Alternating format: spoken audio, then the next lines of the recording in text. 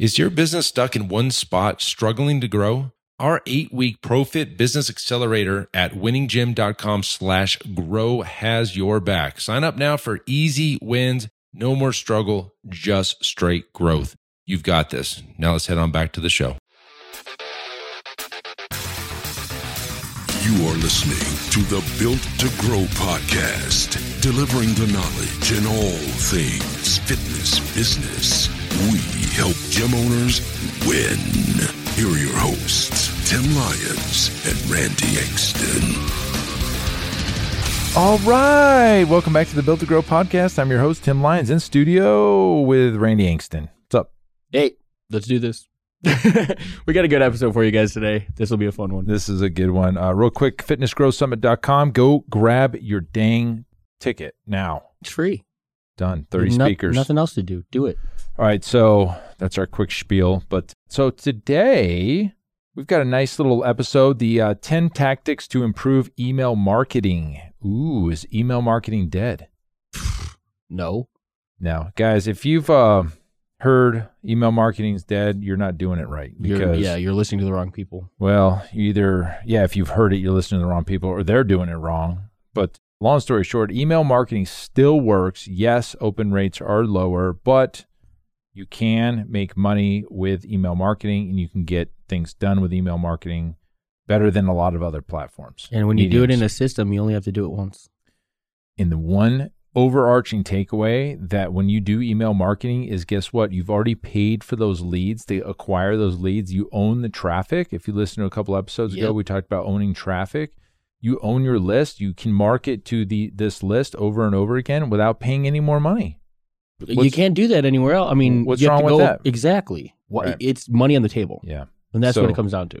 So we're going to teach you a little bit, some tactics today about how to do it better, how to market better, how do you do just better, well, that's one of the things, better tactics to improve your email marketing, okay? So here we go. Number one, first thing on the list is consistency. I put this here because if you're only emailing your list once a month or once a quarter, that's not going to do it. It's not going to do it for several reasons. You're not going to build a tribe, a following. They're not going to be expecting your emails.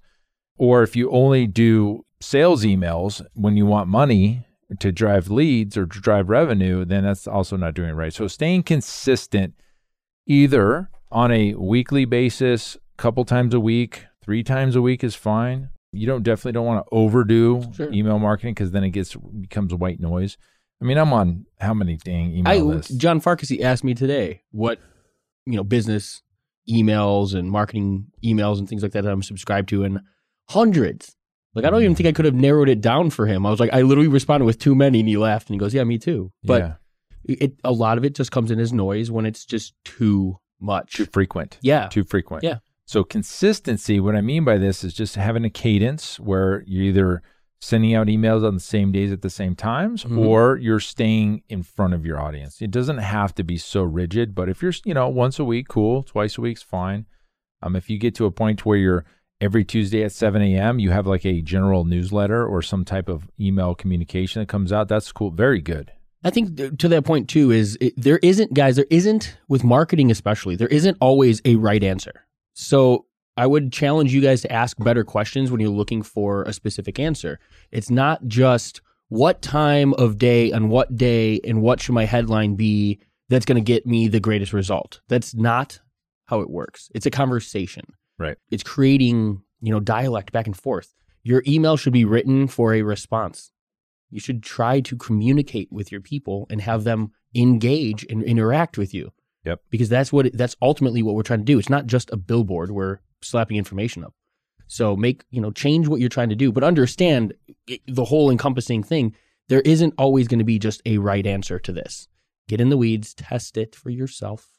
Your demographic is going to be different than ours. Exactly. Okay, cool. So that's consistency. Number 2 is relevance. What do I mean by relevance? Relevance, what I mean is that you're speaking or you at least communicating in the right way. You're telling people that come onto your list. You segment the list based on how they came into your list. So if they came in on a nutrition-based ebook lead magnet, well, your communication is going to be about nutrition to that group. Exactly. It's relevant to them. If they came in on some type of fat loss style lead magnet or opt in or something. Fat loss is going to be the basic communication, right? So relevant to the folks that are on your list. Okay. So what's another good example of this is, here's a great one. You're going to speak to your current clients differently than your past clients, differently than your never been clients. So just being able to segment the lists into different categories, that goes a long way. Huge. Goes a long way. I mean, you could take it further. I mean, some funnels or campaigns where you address men versus women.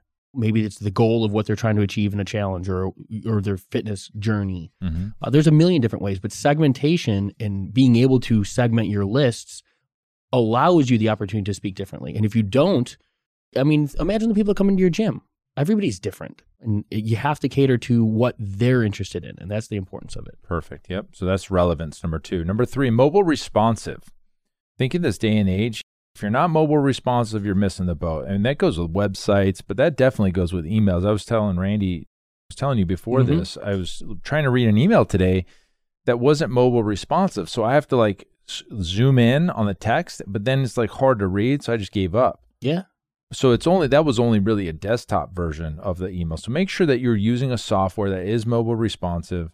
Most of the good ones are today, but if you're using something, I don't even know what this guy was using, but you just double check it. Send it to yourself, open it on your phone, make sure you can understand and read it and it flows, right? Mm-hmm. When I mean by responsive, it resizes the formatting of the email so it flows on a phone versus a desktop. Cool. Number 4 of the 10 tactics to improve email marketing. Number 4, reduce or limit the amount of links and images in your emails. Okay. So if you remember back, I guess it was probably Constant Contact was the first kind of email one I used back 10, 12 years ago or whatever. The emails were always really like newslettery. They were big images, left justified, copy on the right, big header, another image justified right, text on the left, centered image, text. Oh, it was just crazy. Yeah. And you still see that. Like some people are still stuck on that old kind of formatting. A lot of the email templates still live like that in the softwares. Yeah. They still look like. But what's not being told is, yeah, it's a pretty looking email, but what's not being told is the email service providers are, flagging those and putting those right into promotions. And, it's a pain in the butt to comply with all the, if you listen to, gosh, I don't even know what episode with Evan Samarian. Yeah, Evan Samarian. If you look that up on our list, he gave us, he went in depth on email deliverability. So maybe we'll link to that in the show notes if there's a way to do that. Okay, so limit your images and links. But driving that point home, that is probably one of the most crucial, because it doesn't matter what you say in an email if it doesn't reach the end user. Right. And Evan drove home the point that email is not one-to-one, guys. There's a lot of factors that go into it. Every link you add to an email, every image adds a link to an email. So if your signature has 4 images or 3 links and an image, all of that stuff is just raising red flags for email service providers saying this might be spam. This is something I don't want to reach my client's inbox. Right. That's a big deal. Yep. You hear the thing, hey, email deliverability, or no, email open rates are like plummeting. They went from 30, 40% down to in the teens and single digits. And it's like, well, why is that? People aren't opening their emails. No, I'd argue that they're not getting them. Yeah. I'd argue they're not even getting the emails. So they're not even getting a chance to open them. So therefore your open rates look way worse than they really are. And we're going to get into that here in a second. All right. So that was number 4. Number 5, your subject lines and preview text. What do we mean by this? Well, if we're being honest, the open is typically, assuming you get into the inbox, the subject line and the preview text are really your only shot on getting the click, right? Unless you've created they see your name and that's you've already reached that level. They want to hear from you.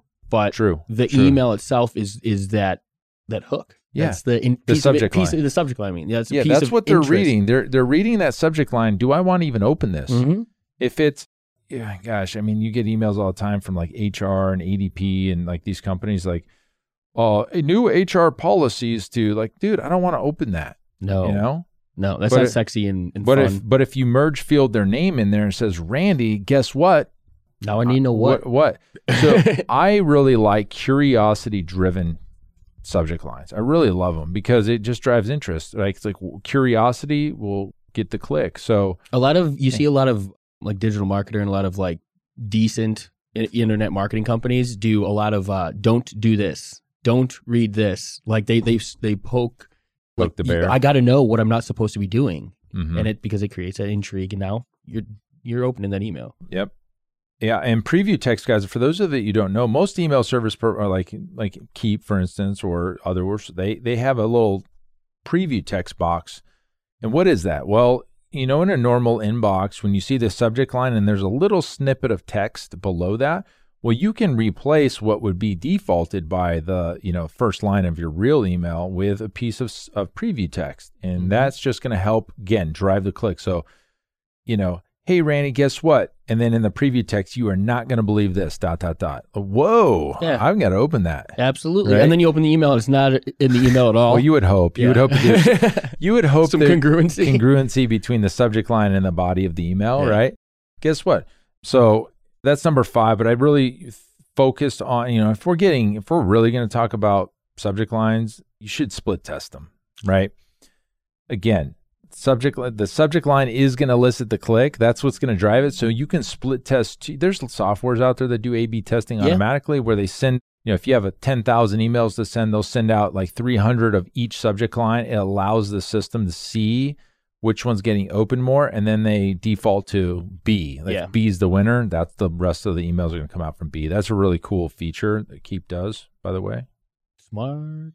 Hey, yo. All right, number 6, value versus selling. Okay, so value is really what you should be sending the most of. Yeah. Versus selling, right? So I know we all want to sell, but nobody wants to be sold. Nobody wants to be sold. They want to buy, but they want to be sold. So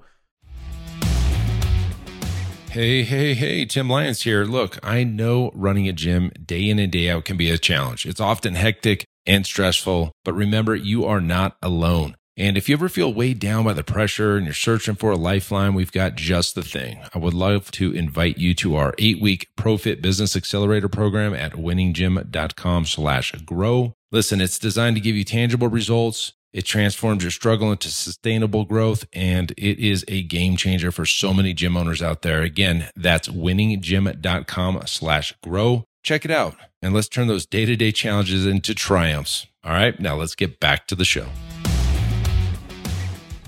What we mean here is by delivering great value and content to your list on a consistent basis will help your, 1, open rates, 2, the ability to ask for the sale in the future. And if you're only sending emails that are asking for the sale, it's going to start dwindling down. You're going to get less clicks, less opens, and it's going to just dry up. And your list is either going to unsubscribe or they're just not going to open your stuff and delete it. Yeah. And really, then at that point, it's time to move on, right? So drive value by delivering great content, nutrition tips, fitness tips, mindset Give it away. Give it away. Give it away. Give away your best stuff. And it's only going to help you when you decide and it's time to go after a sale. You've already delivered great value. So, yeah, I mean, the value in an email is, to me, it's no different than traffic. If you're paying for Facebook traffic or something else, the objective of that email list is to take people from cold to warm. You don't ask cold traffic all the time for the sale and expect the majority of those people to buy. Mm-hmm. Nobody knows who you are, your content, what you provide, the value behind it. You need to warm up that clientele. You need to warm up that list. Yes. Provide value. That's the only way to do it. Like, trust, and respect. If you wrote emails every day or that went out every week with the intent of just providing value and making that end user's life better with the information you provide, you're building that respect factor. You're building that relationship. That's the only way that you deserve the right to ask them for the sale. Mm-hmm. Maybe a little bonus one in here is take somebody on a journey. Yeah. Okay. So when somebody enters your email list for the first time, and there's books specifically, in fact, if you want to go pick up a book on this, The Invisible Sales Machine by Ryan Deiss. This speaks to this indoctrination sequence when you might have 5 lead magnets all driving leads onto your list. But when they get onto your list, they kind of need to be indoctrinated into who you are, what you do, and how you can help them. The Invisible Sales Machine speaks to this 100%. You can get it on Amazon or something, but and even Russell Brunson talks about this. This is his not his Seinfeld, but he has another the soap opera sequence. The reason he calls it a soap opera sequence is each email leads into the next one, just like a soap opera ends with a cliffhanger, and then the story continues on the next email. So they're looking for that email. So once you get somebody through your soap opera sequence or your indoctrination sequence, then you can go into what he calls Seinfeld emails, which are each email is a story within itself. Self-contained, sure. Yeah. So it starts and ends within the email versus this rolling kind of soap opera sequence. That's the difference between the two. But you can see it's a much more than a quick broadcast blast email when you get around to it. There's a whole strategy around email marketing. So make sure that you pick up that book and check it out. All right. Number 7, CTA, call to action. Tell people what to do next. And even in your value-based emails, you can still gently ask for something. So you're talking about nutrition, you're talking about what to eat after your workouts, maybe meal timing, protein timing, maybe that's your email copy.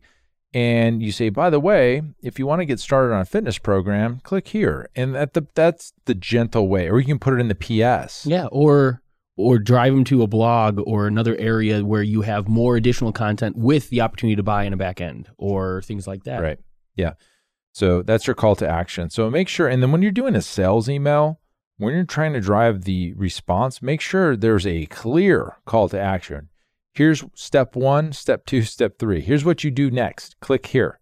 And then tell them what to do. Drive them down. All right, that's number 7. Number 8, data-driven campaigns. Make sure you check your stats.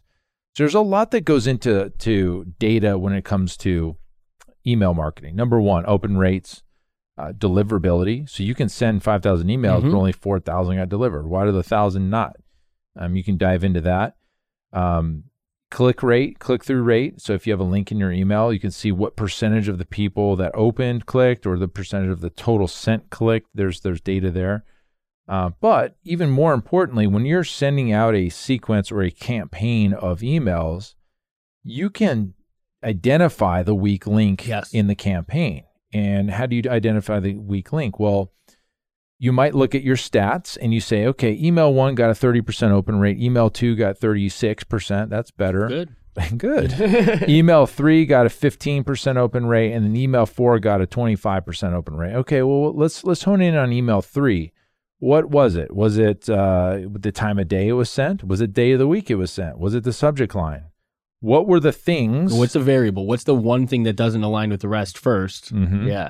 And then that allows you to go fix that email, especially if it's an evergreen style campaign where you're going to continue to send traffic through that campaign. You can identify where's the breakdown. And if you up that percentage, guess what? Everything else gets better down the road. So I talk about this all the time on the podcast when we identify our lead nurtures for Keep, right? Okay, you know that this email is the fall off. Well, don't waste your time editing all the other successful ones. You're shooting yourself in the foot. Let's address the bottom first and work your way backwards. That's how you increase and move the needle the greatest. Yeah, increase the conversions. Yeah, for sure.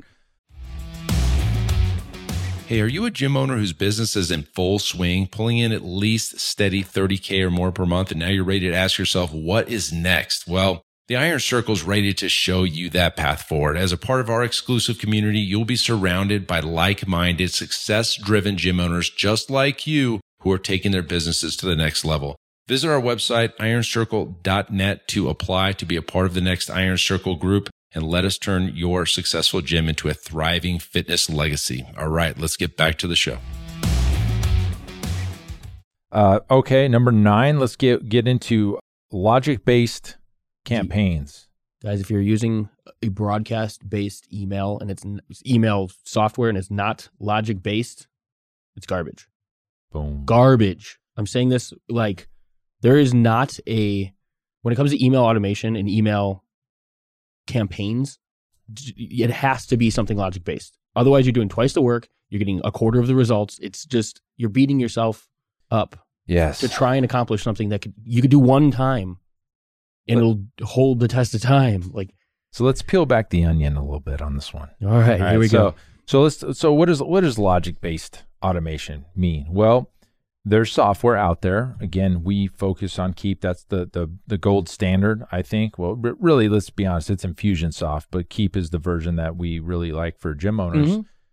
Within their campaign builder, you can do things like when somebody clicks this button, send them down a different path than the person that didn't, or split them or triple them. Right. So, for instance, we did an email campaign not too long ago.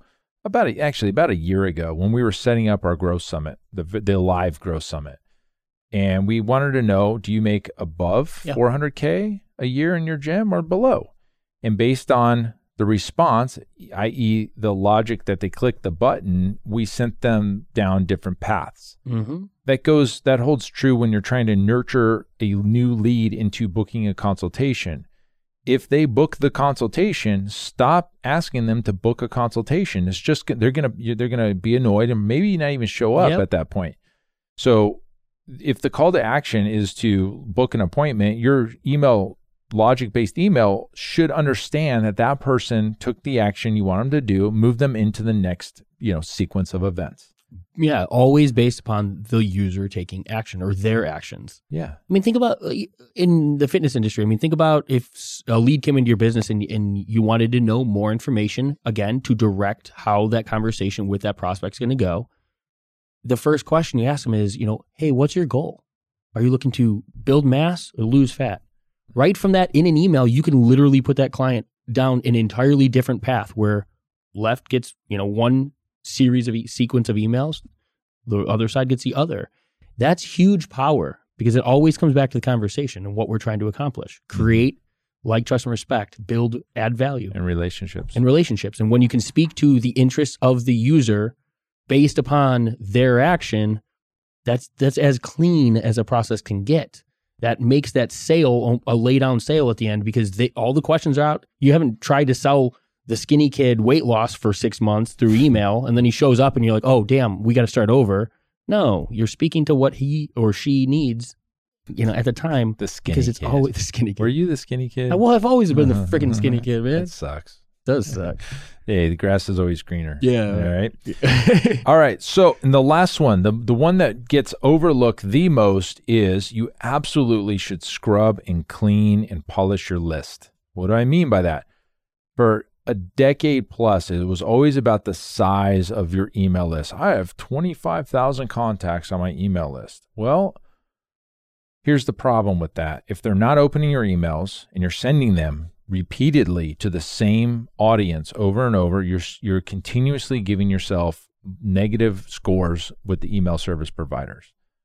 So we suggest that you scrub your list every 60 to 90 days. Just take out the people that aren't opening your emails and just stop emailing them. Yeah. It's much better to email the people that want to hear from you than everybody on your list. If they're not going to open your emails, what's the point of sending them an email? So just because they're on your list and you've made you feel good to send 10,000 emails, but only 38 people opened it, let's cut out the garbage and let's just send to the people who want to hear from you.